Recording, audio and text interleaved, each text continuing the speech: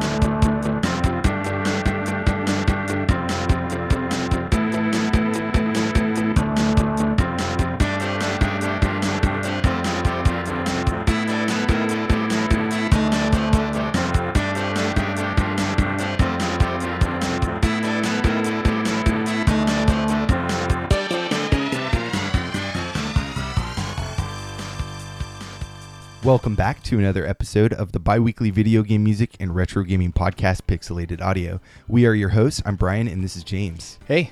And today we have another expansion pack lined up for you guys, so hope you enjoy it. Yeah, and if you're new to the show, you might be wondering what is an expansion pack.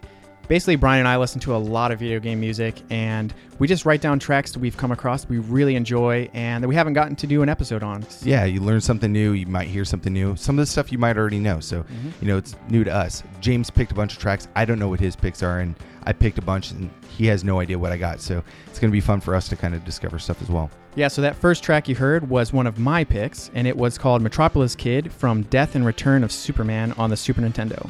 That's a pretty rad track. That guitar, sounds like a car engine. Yeah, it's very grungy. I didn't expect it for the Super Nintendo. I thought maybe if I would have heard this track by itself, I maybe would have guessed Genesis. But yeah. No, why did you pick this track?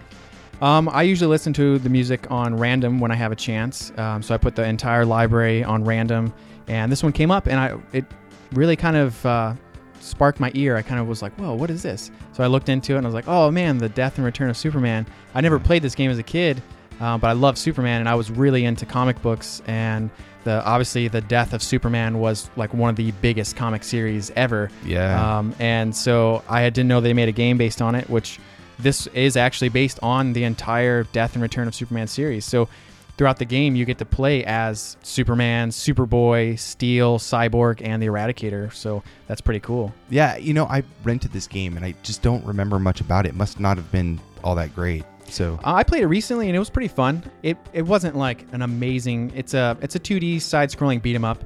It's not like amazing, but it's pretty fun. There was a lot of like alien type things that I didn't quite remember from. Was this in the arcades as well?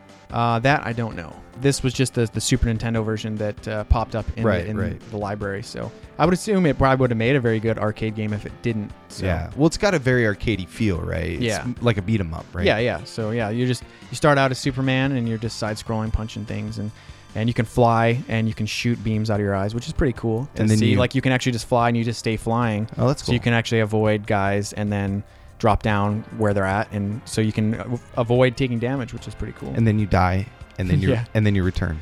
Yeah, basically. Game over.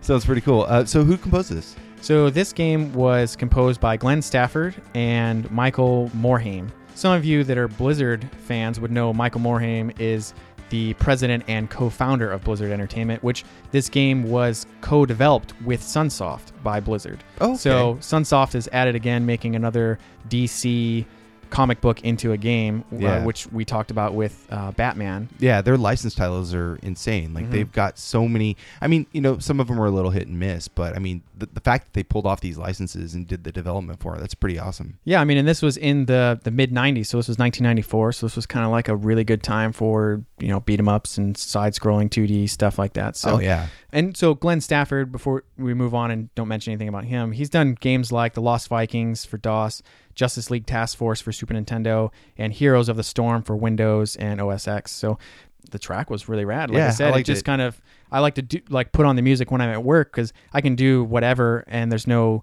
lyrics, so it doesn't keep me from working on stuff. So Right. I'm in the same boat. I listen to a lot of game music throughout the day because it keeps me kind of focused on my, you know, I like some kind of rhythm and melody in the background, but I don't like a lot of lyrics because I Right. start kind of fixating on you know, them, and it kind of throws me off, and because I'm looking at numbers and code all day long, so it's Right. hard to kind of make a difference, you know, Yeah. in what I'm hearing and versus what I'm seeing, you know, and I'm trying to keep those things separate. But yeah, I get what you mean.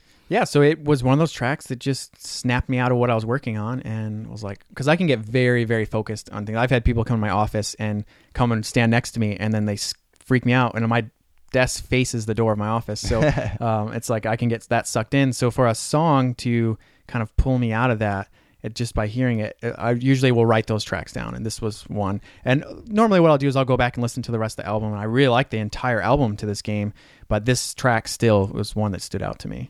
Very cool. So are we going to move on to one of my picks? Yeah. All right. So the track we got up is called You've Got to Eat Your Vegetables. So let's listen to that, and then I'll tell you about the game in a sec.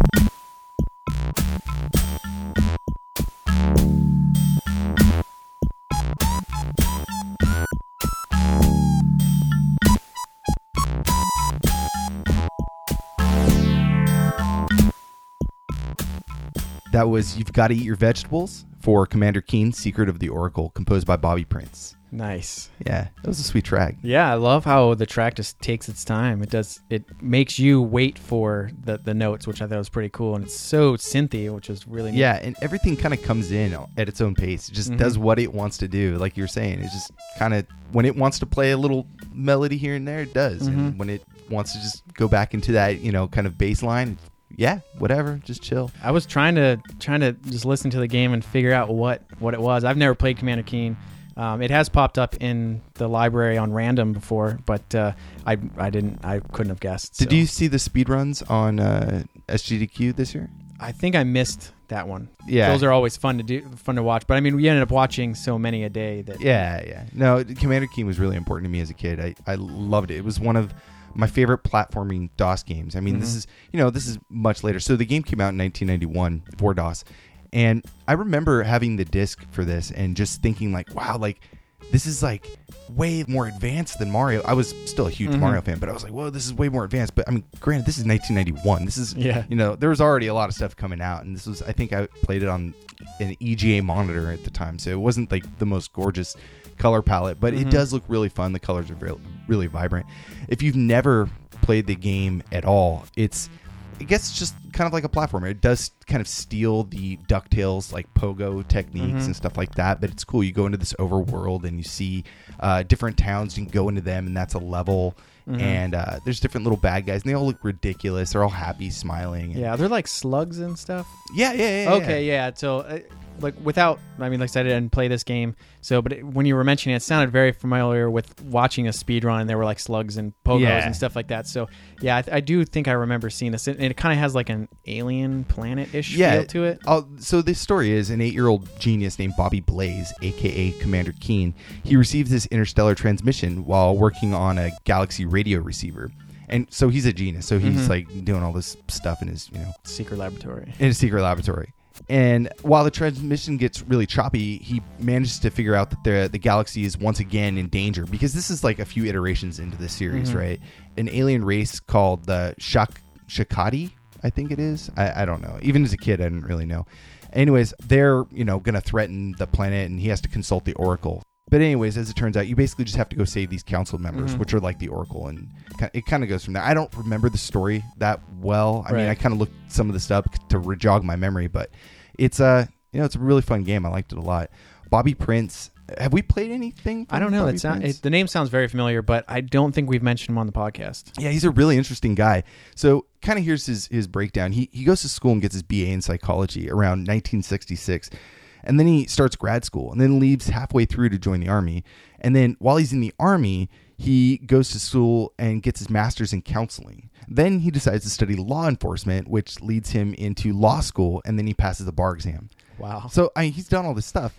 But then in 1981, he saw a message board on Prodigy asking people interested in music composition for computer games. And so he responds to this message. And then he was contacted by Scott Miller of Apogee. Mm-hmm. This kind of led him into talking to John Romero of id Software, and he, ended up in this music career. And nice. This guy goes. What a transition, right? Yeah. He goes through getting his degree in psychology through the law school, the Army, and all this stuff, and now he's a composer. Yeah. So yeah, he's done a lot of stuff. He worked with id from 1991 to I think 94, 95. And he did Wolfenstein 3D and Doom. He did the music for Duke Nukem 2, Spear of Destiny, and Abuse. Abuse is a great game. I love that game. And he also did 2 other Commander Keen titles. So well, we've heard his stuff. There's tons of his stuff in the library. We have random every now and then. I'm sure it pops up. But, I heard this and it meant a lot to me. So I wanted to throw it in there. And that's just cool to hear his background and stuff like that, to see how he took a very roundabout route to getting to what he ended up turning into a career. So that's pretty cool. Yeah, maybe we still have a chance, dude. You can quit being an artist, I can quit being an engineer, and we can change our paths, change our histories. Nice. Anyways, I think you're up next. Yeah, so I'm going to play, my next track is going to be called Volcano Area 2 from a game called Dragon Spirit. Awesome. Let's check that out.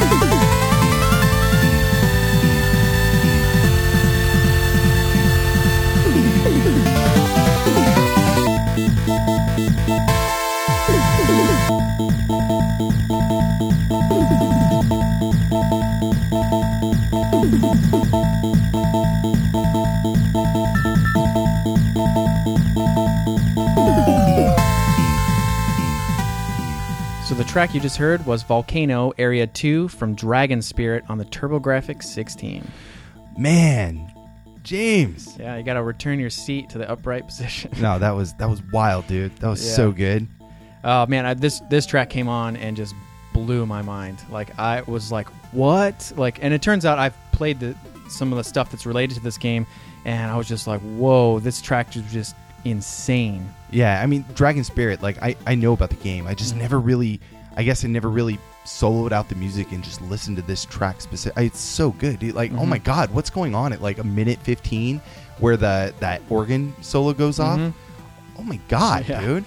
Yeah, It's I mean, so good. This track is so dramatic, and that pitch bending is so good. Oh my God, like, Yeah. I just, as soon as they do that, I melt. Like, I hear the pitch bending and I just melt. Oh man. I mean, I can really imagine someone just going to town, like just rocking out, like with their eyes closed, just jamming away, and this is so good. What I liked about that organ solo is that there sounds like there's little mistakes in there. Like, it sounds so like an actual person jamming away that like you can hear like the little imperfections, and it just sounds so wild. It sounds so cool. And then again at the end, there's that kind of like panning left and right. Oh, dude, wild track. There were so many cool things in this. I mean, I loved how it started out kind of slow, and then it just builds and builds and builds and builds, and it was just. I mean, I guess in the game you're playing on a dragon, so I guess if you're gonna write music for riding a dragon, like that's what it would be. Yeah, this is the music. This is basically dragon riding music. Yeah, totally. That's a genre in its own now.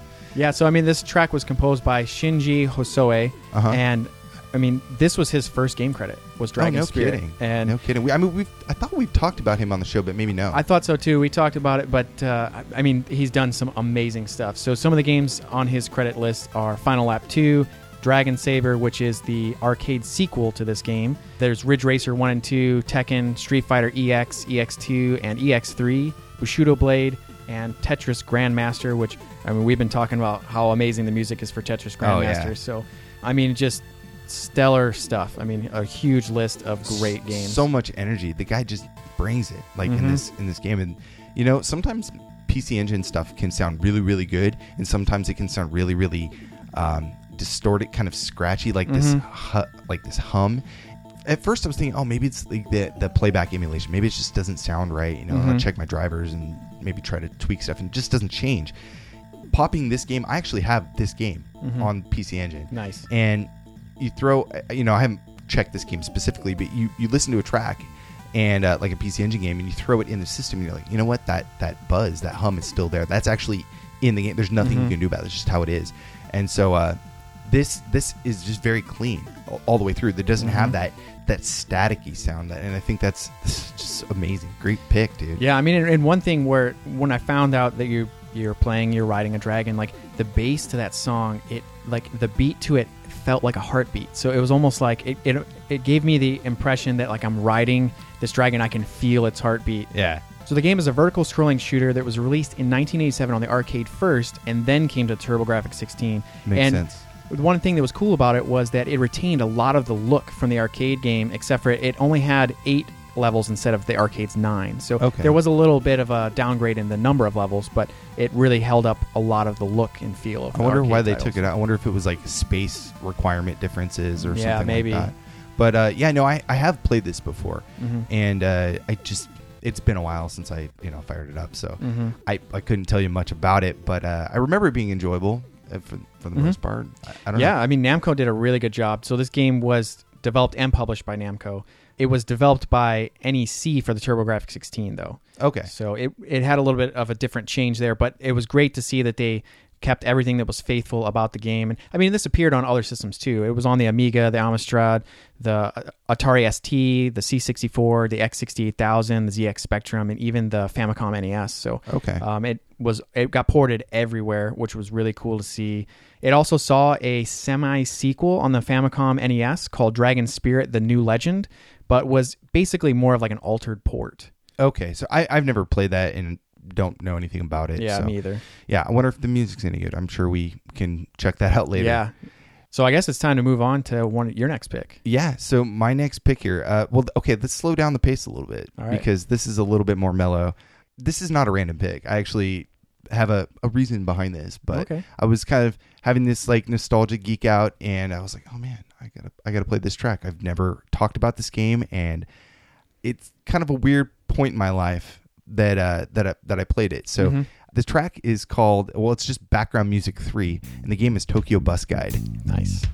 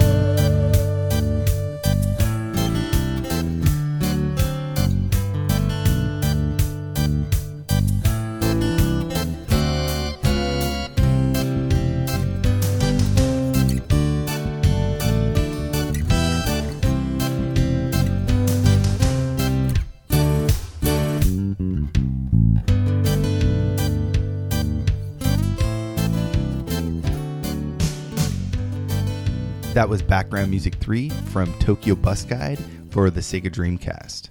Wow. I can't say I've heard too many songs like that. It's got that acoustic guitar mixed with kind of like a reggae bass beat. Yeah. I thought that was and very then cool. that weird synth on top of it. Yeah. Yeah, they've definitely just gotten a very eclectic group of sounds and turned it into a very mellow, fun track. Yeah, so I don't have a composer for this track. I looked everywhere. It was developed and was published by 45, and they've done a few other things like Armadillo on the Famicom. I'm sure that's rings a bell, right? Yeah. And Doraemon 3 and Fawcett Armor for TurboGrafx CD. And like I said, I looked for a composer. I spent probably about more time than I'm willing to admit looking, and I was just looking on different boards and looking at like company history and who'd worked there, and really it was just some in-house band that, or maybe not even in-house band, maybe it was just like a contracted band that did this. So, I mean, a lot of these instruments are live instruments. You can tell. I mean, you listen to the guitar, beautiful guitar in there, but you can hear the sliding and scratching on the strings. And for me, that characteristic is just so awesome. I love it. Yeah, I mean, in early systems, you couldn't do that. So when you get to the Dreamcast and the PlayStation, things like that, where they could actually use real instruments, you got that real feel of someone playing, and you could add all those little like hidden touches and those little imperfections. Like how we talked about on the Drag Experience song, like those imperfections made that song seem even cooler. Whereas on the Dreamcast, they could take that to a whole new level and actually have someone really playing real instruments. Yeah, well, I mean, it's just guys sitting there playing, guitar and I don't know, it's slide whistle, whatever that was. I don't know. He was playing a synth, something, but no, the game is fun though. It came out in 1999 for the Dreamcast. It was ported later to the PS2, 2001. And this was a weird title for me, and it meant I picked this specifically because I was listening to it and I was like, man, I remember this game. And how many like people like in the US like can say they remember this weird game that came out in Japan only? It was because I had a friend who was like, he was burning a lot of Japanese like Dreamcast games, and he burned this one. He's like, this doesn't sound any good. He's like, he handed it to me, and I was like, well, I'll try it out. I didn't speak Japanese at the time. This is 99 because I didn't move there until 2000, I think. And so I had no idea what I was doing, but I spent so much time trying to figure out. And what the game is, Tokyo Bus Guide, it's just like it sounds. It's a bus driving simulation game. Nice. Where you're driving city buses and you're picking up people, bringing them to the next bus stop and dropping them off. But with traffic and different road conditions and road signs and timing restraints, the game like changes. And it was so weird to me that I got so into it. And now I'm starting to think like, why did I like this game so much? But no, it was really fun. And there's about the game, there's 3 different routes selectable in the game. So you can do Niji, the first line, which is across the Rainbow Bridge in Tokyo Bay. And then there's 70 line, which is in the Shinjuku ward. And this line was decommissioned in 2000. So this is like the last time you can like see it in its 3D environment, I guess. anyways, and then there's also the Ume 76 line, which is this rural route in western Tokyo. And all the routes can be driven at noon, in the evening, at night. And, they have different respective traffic. So, during rush hour, there's going to be a lot more, condensed, traffic on the street. And I think it was really cool. It's also the amount of passengers change. So maybe at noon, you get just a bunch of little old women that, get on the bus. Yeah. And then around 6 o'clock, you get everybody getting off the of work. Parties and stuff like that. Exactly. Yeah, I could see that being really interesting. There's a lot of weird simulation games that you would think are like really stupid, and then you play them and you're like, oh, this is actually kind of interesting. Like, like you get a glimpse as to what it might be like to do that type of job. Right. And I think I would I've always thought like having to drive for a living would be a punishment for me. So I would probably just like, no thanks. I don't want to deal with traffic. I don't want to deal with bus riders and stuff like that. But that's very cool that even though your friend was like, this game is probably not very good, you didn't even like, I'm gonna try it out, and then boom, like you love the music, and it's very interesting music. I love the music. I love the game. I don't know why I got so into it, but I really did. And I was like really focused on like, okay, like, oh man, like I just had all these passengers board, and I don't want to close the door too soon. That lady looks like she needs a little extra time. Let me just wait for her. Okay, she put in her mouth. Okay, that's good. Okay, there's somebody in the back who's standing up, so I'm gonna go ahead and pull over and let him off. All right, got a red light coming up. Let me slowly. I got stop some abruptly. I got some old women in the back, so I definitely don't want to stop too soon. So I'm gonna kind of ease into this one, and then but it's really hard because if you start messing up, like it starts going and you like start losing all these points, and you can only go down so much before your satisfaction level is shot and it's game over. But it was really interesting too because a mini game could be downloaded to the VMU. Oh, nice. Yeah, so anything that includes the VMU was always fun. It's not much, and there wasn't really a lot with VMU games that you could do, but just that little extra bit I think was cool. So what it was is Japanese road signs. It was a quiz game based on Japanese road signs. Oh, that's cool. So you would see the road sign, it would show up, and you got to pick what answer was the correct thing. So it's like, this is slow down, this is yield, this is whatever. And so it's just a little tidbit. Yeah. Wish I could have found the composer. It's gonna bug me for a while. Sometimes that the hunt is fun. I know we were hunting a lot when we played what was it, Sonic Pocket Adventure. We had a lot of trouble finding the composer, which we didn't end up finding, but we found a lot of threads that led to that's right that pointed at a person that we weren't given the information on who they were, but that was fun. I remember both of us were like, oh, we found out something new. So I can see how you could get sucked into searching. And what kind of spurred me into playing this game was Densha de Go, and I had another friend who got me really into Densha de Go, which is a train simulation game, and I really liked it. This is, I think, for either it was PlayStation 1 or Saturn. He had he imported all sorts of stuff. Name was Raul, and he had the actual train mechanism. Wow. And he got me really into that. So I could see that being really fun. I mean, kids love trains and machinery. Oh, I don't hear too many kids. They're like, I want to be a bus driver. Hey, Densha de Go is still around. They still release it on different platforms. It's even on Neo Geo Pocket Color. I have that copy. You got to check it out. Yeah. Anyways, so moving on to your next track, James. What do you got for us? So I'm going to play a game that is known for very good music. The track is called Strange Memories of Death from Gimmick. Awesome.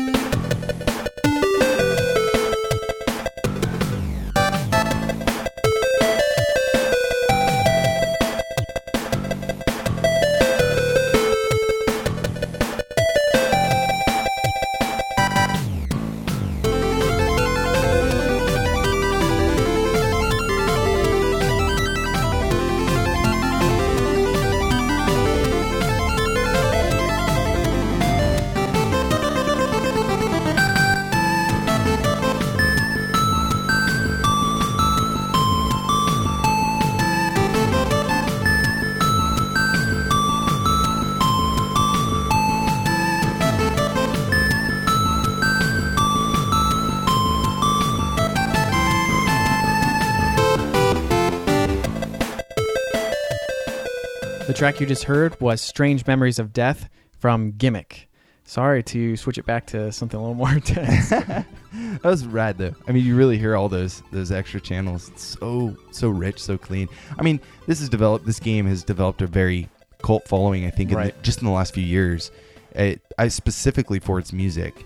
And, I mean, relatively, when this game came out, it wasn't, I don't think, even popular at all. I mean, it didn't even come here, so. Right, yeah, I was actually looking into that, and I saw that it was a very interesting thing. I guess the Swedish game publisher or game retailer or whatever it's called, where they buy up the titles and then distribute, I guess a distributor. Okay. They bought up the rights to it, and then it was just so unpopular that it didn't really go anywhere else. So I guess there is, like, I guess a European version, but it sold so poorly, and it was in such limited stock that it's like super sought after. It's like incredibly rare. Yeah, they called it Mr. Gimmick in Europe. Yeah. Right. Yeah, so it was just like something I'd never heard of, and I was like, oh man, I really heard this awesome track from Gimmick, and you were like, oh yeah, Gimmick has amazing music, and I was like, okay, cool. So I looked into it more, and I thought the story was a little bit interesting. It has like a Toy Story feel to it. Like, yeah. Have you played it? No, I've never played it. I haven't popped it on through emulation or anything, which I want to, especially after looking into it. It's okay. It's okay. I mean, it's a platformer. It's not what I expected with hearing the music. But, right. Yeah, I mean, so I guess this little girl gets a doll, and she loves it, and all the other dolls kind of get jealous. So they steal the girl and kind of take her to this other dimension. So the little guy that you play as, which kind of looks like a green Kirby with a unicorn horn. I guess his name is Yumataro, and so he goes and saves her. So he becomes the little hero. So I expected something not so cute-ish looking, because it's this little puffy guy with a horn, right? Trying to save this girl, but it looks clean, it looks fun. So I do want to try it out. Have you seen the box art for this game? Yeah, it's horrible. I thought it was interesting. It has like this clay look to it, like it has a 3D look to it. It looked more like a not necessarily box art, but more like an arcade flyer. To me. Yeah. But I thought it was interesting. I mean, he's like this cute little like South Park looking guy. Yeah. So why did you pick this track? This was another one. Like I said, I like to play them on random, and this just blew my mind, and kind of I felt like I had to play this. I've had this on my list to play for a long time, but right. I thought it paired up pretty well with some of the other tracks that I had picked, and like you said, since I didn't know your tracks, I didn't know that you were going a little more mellow today, and so I was going a little bit more intense. So sorry if you guys are listening and you're trying to gauge the speed of the show. It's going to be all over the place, but yeah, that's what these kind of shows are for. But yeah, no, I thought it was just a really rich track. There's a lot going on, and there's a really strong melody, and that's always just very, I don't know, it has a Sunsoft feel to me. It does. Mm-hmm. It has a Capcom feel to me, actually. Almost like a Mega Man feel at the same time. Yeah, when I saw the screenshots of the game, it immediately made me think of Mega Man. Okay. Like the colors and kind of like the layouts and stuff like that. Yeah, I could see that. But it's another Sunsoft game. So that's 2 Sunsoft in a row for me. Well, actually 2 today. Yeah. It just, for some reason, Sunsoft, the music is just so good. They keep me hooked. So this game was composed by Masashi Kageyama. I guess there's really not a lot known about him. It says that he worked for Sunsoft for a few years, doing games like Outlive, Benkei Gaiden, Pudumui, and a bunch of others, Solitaire, stuff like that. Good attempt there. That was good. I like that. Hey, I don't speak Japanese. Yeah, but the track is really, really rich, and I love how much detail he's putting into it, and he really has a lot more to work with. He doesn't have just the standard 4 channels of the NES. He's got 7 to work with, because this game, I think the reason why it's become such a cult hit is because really utilizing a new add-on edition. It's a memory management controller for that Sunsoft used for some of their titles. Maybe it was only this game. I have to double check on that, but it's a Yamaha YM2149 PSG, and it adds 3 different channels, and that just gives you so much more complexity and more depth to these simple NES tracks. So I think that's why stuff like this can sound almost like a modern chiptune in the sense that it has so many more channels to work with than what we're used to hearing. Yeah, that kind of blew me away when I saw Famicom NES. I was just like, wow, this sounds so nuts. Like when I put it on random, I thought this was maybe like a modern indie game or something like that. Someone doing some chiptune sounds, but just had no limitations for channels. And I mean, when I saw 1992, I was like, whoa, this is nuts. So I can definitely see why this game has a huge following for the music, because this was just insane for 92. Yeah, it's funny hearing that first track that I came in with from 1991, the Commander Keen. It's so goofy and silly, but it does sound very simple compared to even this, which was only a year later. There's so much more complexity in it, and I think it was an awesome track. Anyways, are you ready for my next pick? Yeah, I'm excited and ready and waiting. Okay, so I had a few that I was kind of debating on, but I think I'm going to go ahead and go with this title. It is the title theme, and it's from Yoshi Touch and Go on the Nintendo DS.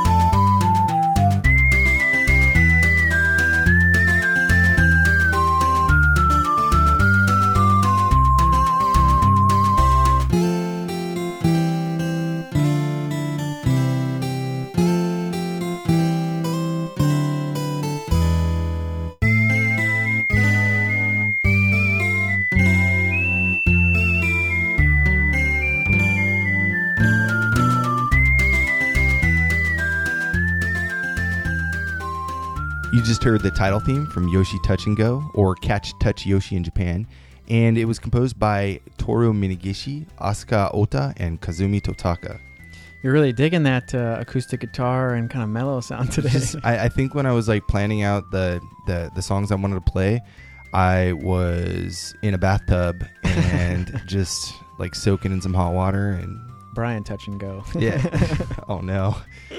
Oh, but no, it's a rad track, and I loved this game. Yeah. I played on.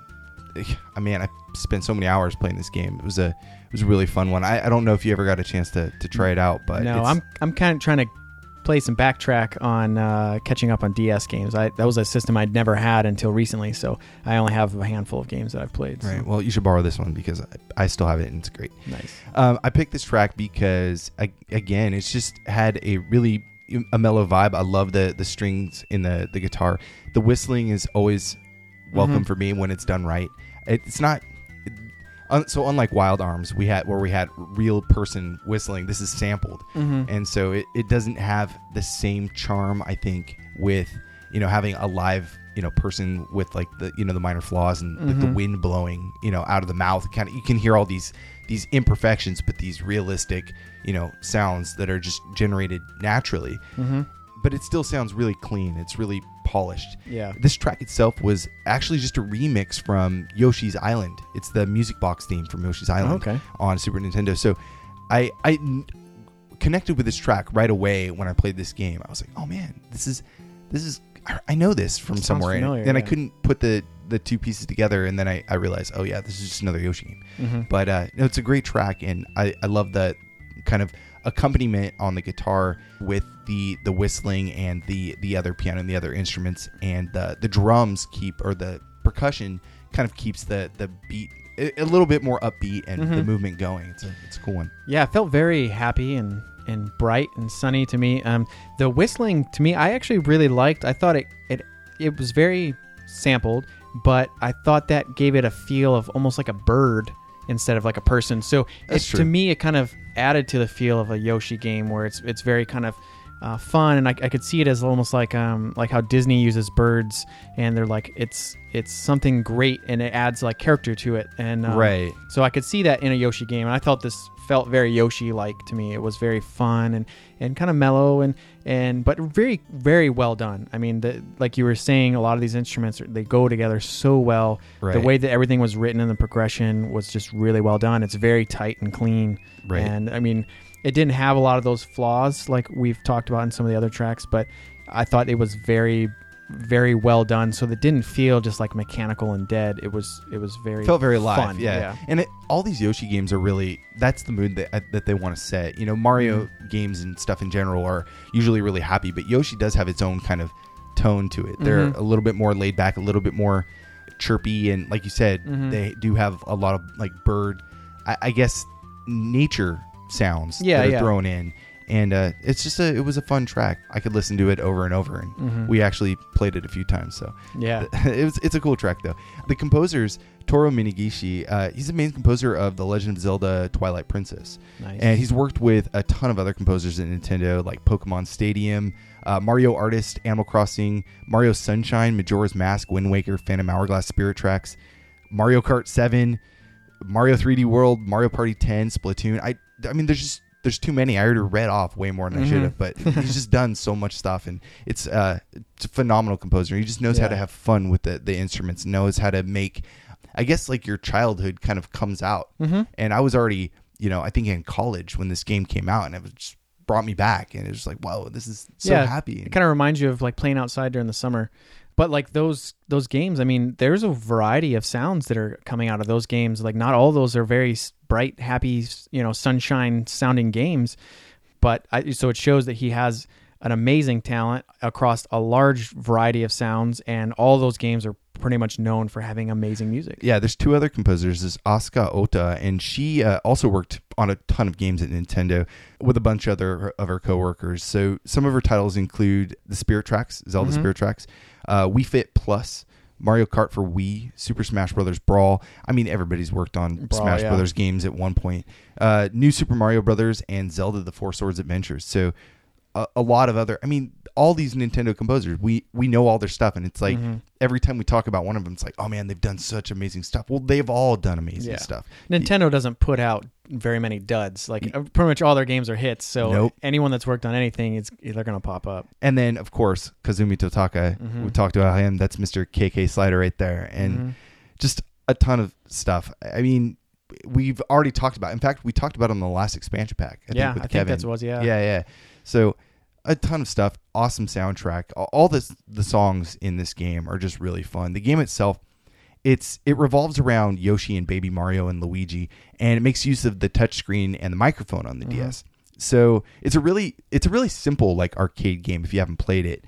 It's basically just you trying to improve on your own score. There's not really like this deep complexity and like levels and levels. It's really just you enjoying it's what you would see probably today in like an iOS kind of style game where it's a very arcade-like experience. You just try to get a better score and outdo yourself. But it's really fun because you can like walk around. So Yoshi continuously walks forward and use the stylus to draw little cloud paths. And he kind of follows those around. So it's a lot like the new Kirby game. Yeah, Rainbow Curse. Curse, yeah. It's a lot like that. And Yoshi can throw eggs at enemies, and he can, you could blow on the microphone and all the clouds will disappear. Oh, wow, cool. Yeah, so it's really cool. You can get like different chain attacks and use the stylus to draw where you want to shoot the eggs at enemies. So there's all these little kind of micromanaging things that you have to do while Yoshi progresses forward. And it just made it to be a very fun, enjoyable game to just pick up anytime and play. And I loved it. So yeah, it definitely sounds like something I would be into messing around with. Yeah. Anyways, let's move on to your track. I think it's your last one. Yeah, this is going to be my last one. So, unfortunately for you listeners, I'm going to switch it back up to something a little bit more intense, and we're going to go with an Amiga track. So the track is called Hip 7 Intro Credits from Lethal Excess.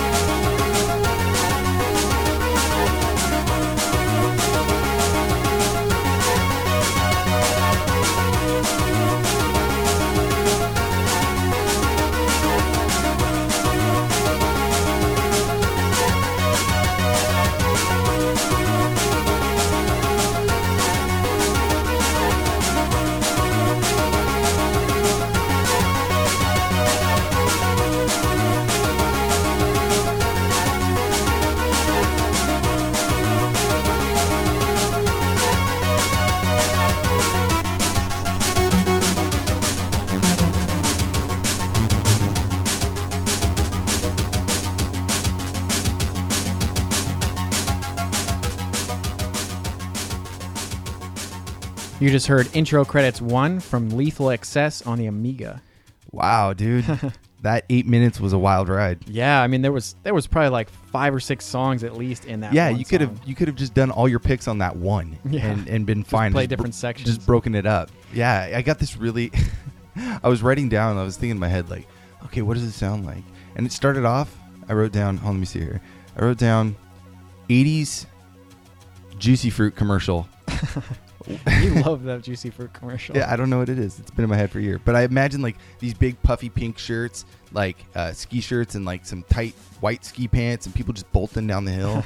And then changes from Juicy Fruit commercial to 90s cop drama. I can see that. Yeah. I think it's pretty accurate. And then it just goes all over the place. Yeah, I mean, there was just so many great things. There was so much progression. There's so many different parts to it. But I really love the echoes and that synth guitar was just wailing away. And there was parts that felt very triumphant and some that kind of felt a little bit more dramatic. And I mean, you could dissect this song and write like a thesis on it, I bet. So. Yeah, there's a lot going in there. And it wasn't until the last like 30 seconds of this track that intro part kind of made a return. I thought that was so wild that like you were saying, you're like, wow, 7 minutes later and we hear that one part again. And I think that was way cool to come back to because oh my God, I haven't heard this.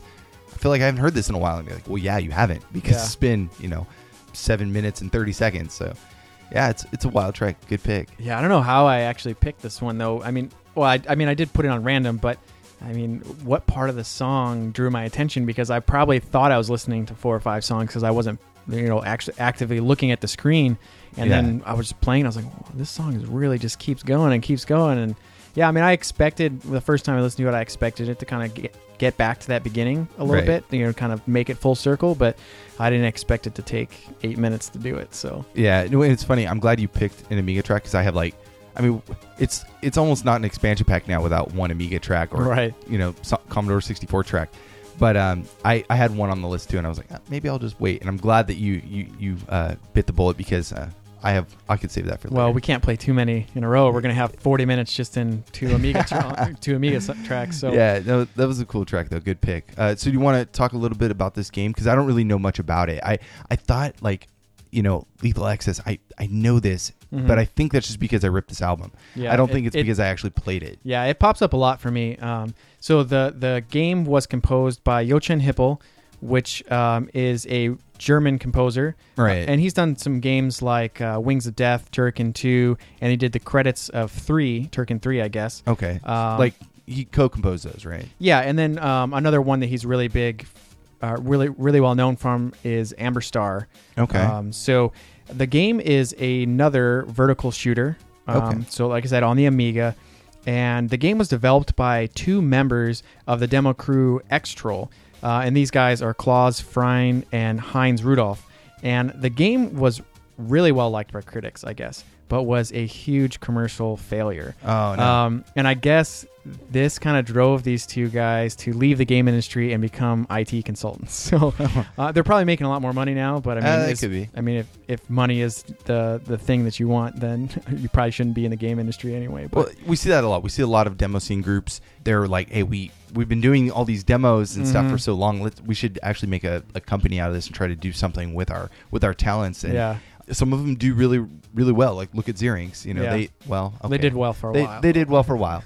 And but then you get like other companies like this, and they kind of fall off the face of the earth, and it's too bad because all these guys have a ton of talent. This music is phenomenal. The graphics and stuff look amazing. Yeah, and it looks very fun. It had a really kind of interesting story. So this is not the first game in the series. This is a sequel to the 1990s game called Wings of Death. So they chose an interesting way to name their game, so it doesn't.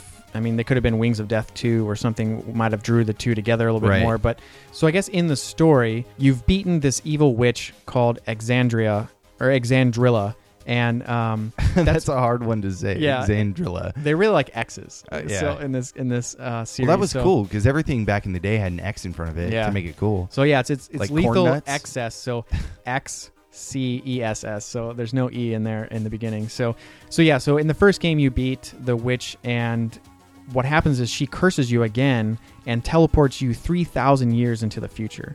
So, and in this future, she's already enslaved the entire universe. So, her heirs and stuff like that are in charge of all this stuff. Okay. So you actually launch a mission to attack the witch's home planet. And so I was like, wow, that's really cool. Like, this guy just seems like he's just out to just kick butt. I mean, like, he's already beaten her once, and then she loses and sends him to the future. And then he's like, all right, well, I'm going to kick your kids' butt and save the universe in the future. So it's very cool looking. It's, like I said, it's a shooter. So there's a lot of stuff going on the screen. The graphics do look pretty good. From what I've seen, so it looks fun. I definitely want to try it out. We should throw it up on the Amiga that we have it over at my place and check it out and see how it runs. Yeah. Now I guess there have been some whispers of a possible sequel or remake. So this is not a game that's gone unnoticed. Like I said, critics really liked it, so it was good fun, but it just didn't get bought a lot. So maybe it just didn't have the greatest marketing or something. Oh, that happens. But that happens a lot, right? So I was thinking, man, if they do a sequel, they need to bring Hipple back to do music for it. That would be really cool. That would be wild. It's like how Barry Leach had kind of his return with Horizon Chase. Hipple gets a new Lethal XS, successor or whatever, and he gets to do the music. That'd be wild. Yeah. I mean, you could see that playing on a lot of different systems. I mean, now you could throw on handhelds or throw it on consoles and cross-buy and stuff like that. So it could be really cool. And then you could even package maybe the old games as like in the extras section of a game or something. That would be pretty cool. Yeah. Anyways, I think it's time for our last track. It's my last pick, actually. And I was kind of debating between a few, and I think I'm going to stick with the one I originally tended to go for. So it's a track from a game called Lock and Chase on the Game Boy. And this is one of my first Game Boy titles ever. My mom got this for me. She was like, she didn't want me to get a lot of violent games. She did, but she didn't want to get me only violent games. Right. So she was kind of looking at, something that would be a little bit more, safe and wasn't so like just brutal massacring and stuff like that. She wanted me to kind of change my way of thinking. And so she took me to Toys R Us, and I don't remember what the reason. Maybe I had surgery or something. It was like a present for that. And she was like, okay, go ahead and pick out a title, but I'm going to kind of, tell you no on a few if it gets too crazy. And so I was looking around, and we didn't have a lot of money, and even Game Boy titles were going for a lot back then. So there was a game, Lock and Chase, and it was like, I think it was like $20. It was really cheap, and it hadn't been out that long. And so the game came out in 1990, and I popped it in, and the game is a lot like Pac-Man, and it's an arcade action game, right? So you run around. It looks like Pac-Man. You play as a thief who has to rob banks, and each of the bank. Yeah, so my mom's nice. So she didn't know, but so each bank has a different maze, and there's like policemen and stuff who chase you around, and you need to collect all the gold coins and avoid those officers. And the game is a blast. It's really fun to play. It's so addicting, and I played it all the way through. I mean, there's like 100 some odd levels. But it's just really it's an amazing title. I really think that everybody should go back and try this game out because it's a fun game. This track means so much to me because of that experience and the music. My mom even played this game. She'll be able to recognize some of the music too. That and probably like Bugs Bunny's Crazy Castle and the Tetris music. But no, this track is Background Music 10, and it's just a phenomenal track. So we'll play it in a second, but. Thank you guys so much for listening. You can find us online at pixelatedaudio.com. We're on a bunch of other different social media platforms, Twitter, Facebook, Instagram. So check us out there. We have our Extra Life event coming up in November, so you can find the link to donate on the page there. Yeah, and it's really great. All the proceeds go to help Children's Hospital, help children in need to get surgeries and to get better. Yeah, a lot of these kids who go to Children's Hospital, everything is paid for, and their families who have these crazy expenses for the bill, like they just get covered, and that's amazing right there, and something that we can do as collective as a community, as a video game community. I think that it's just a great way to do something positive with a hobby that we all have.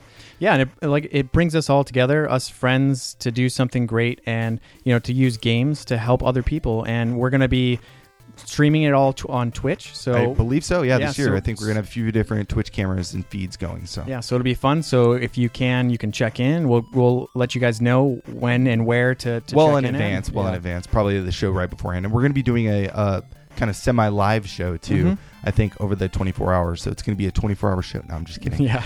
Now, but it'll be a lot of fun. Anyways, if you guys want to join, please, join the team.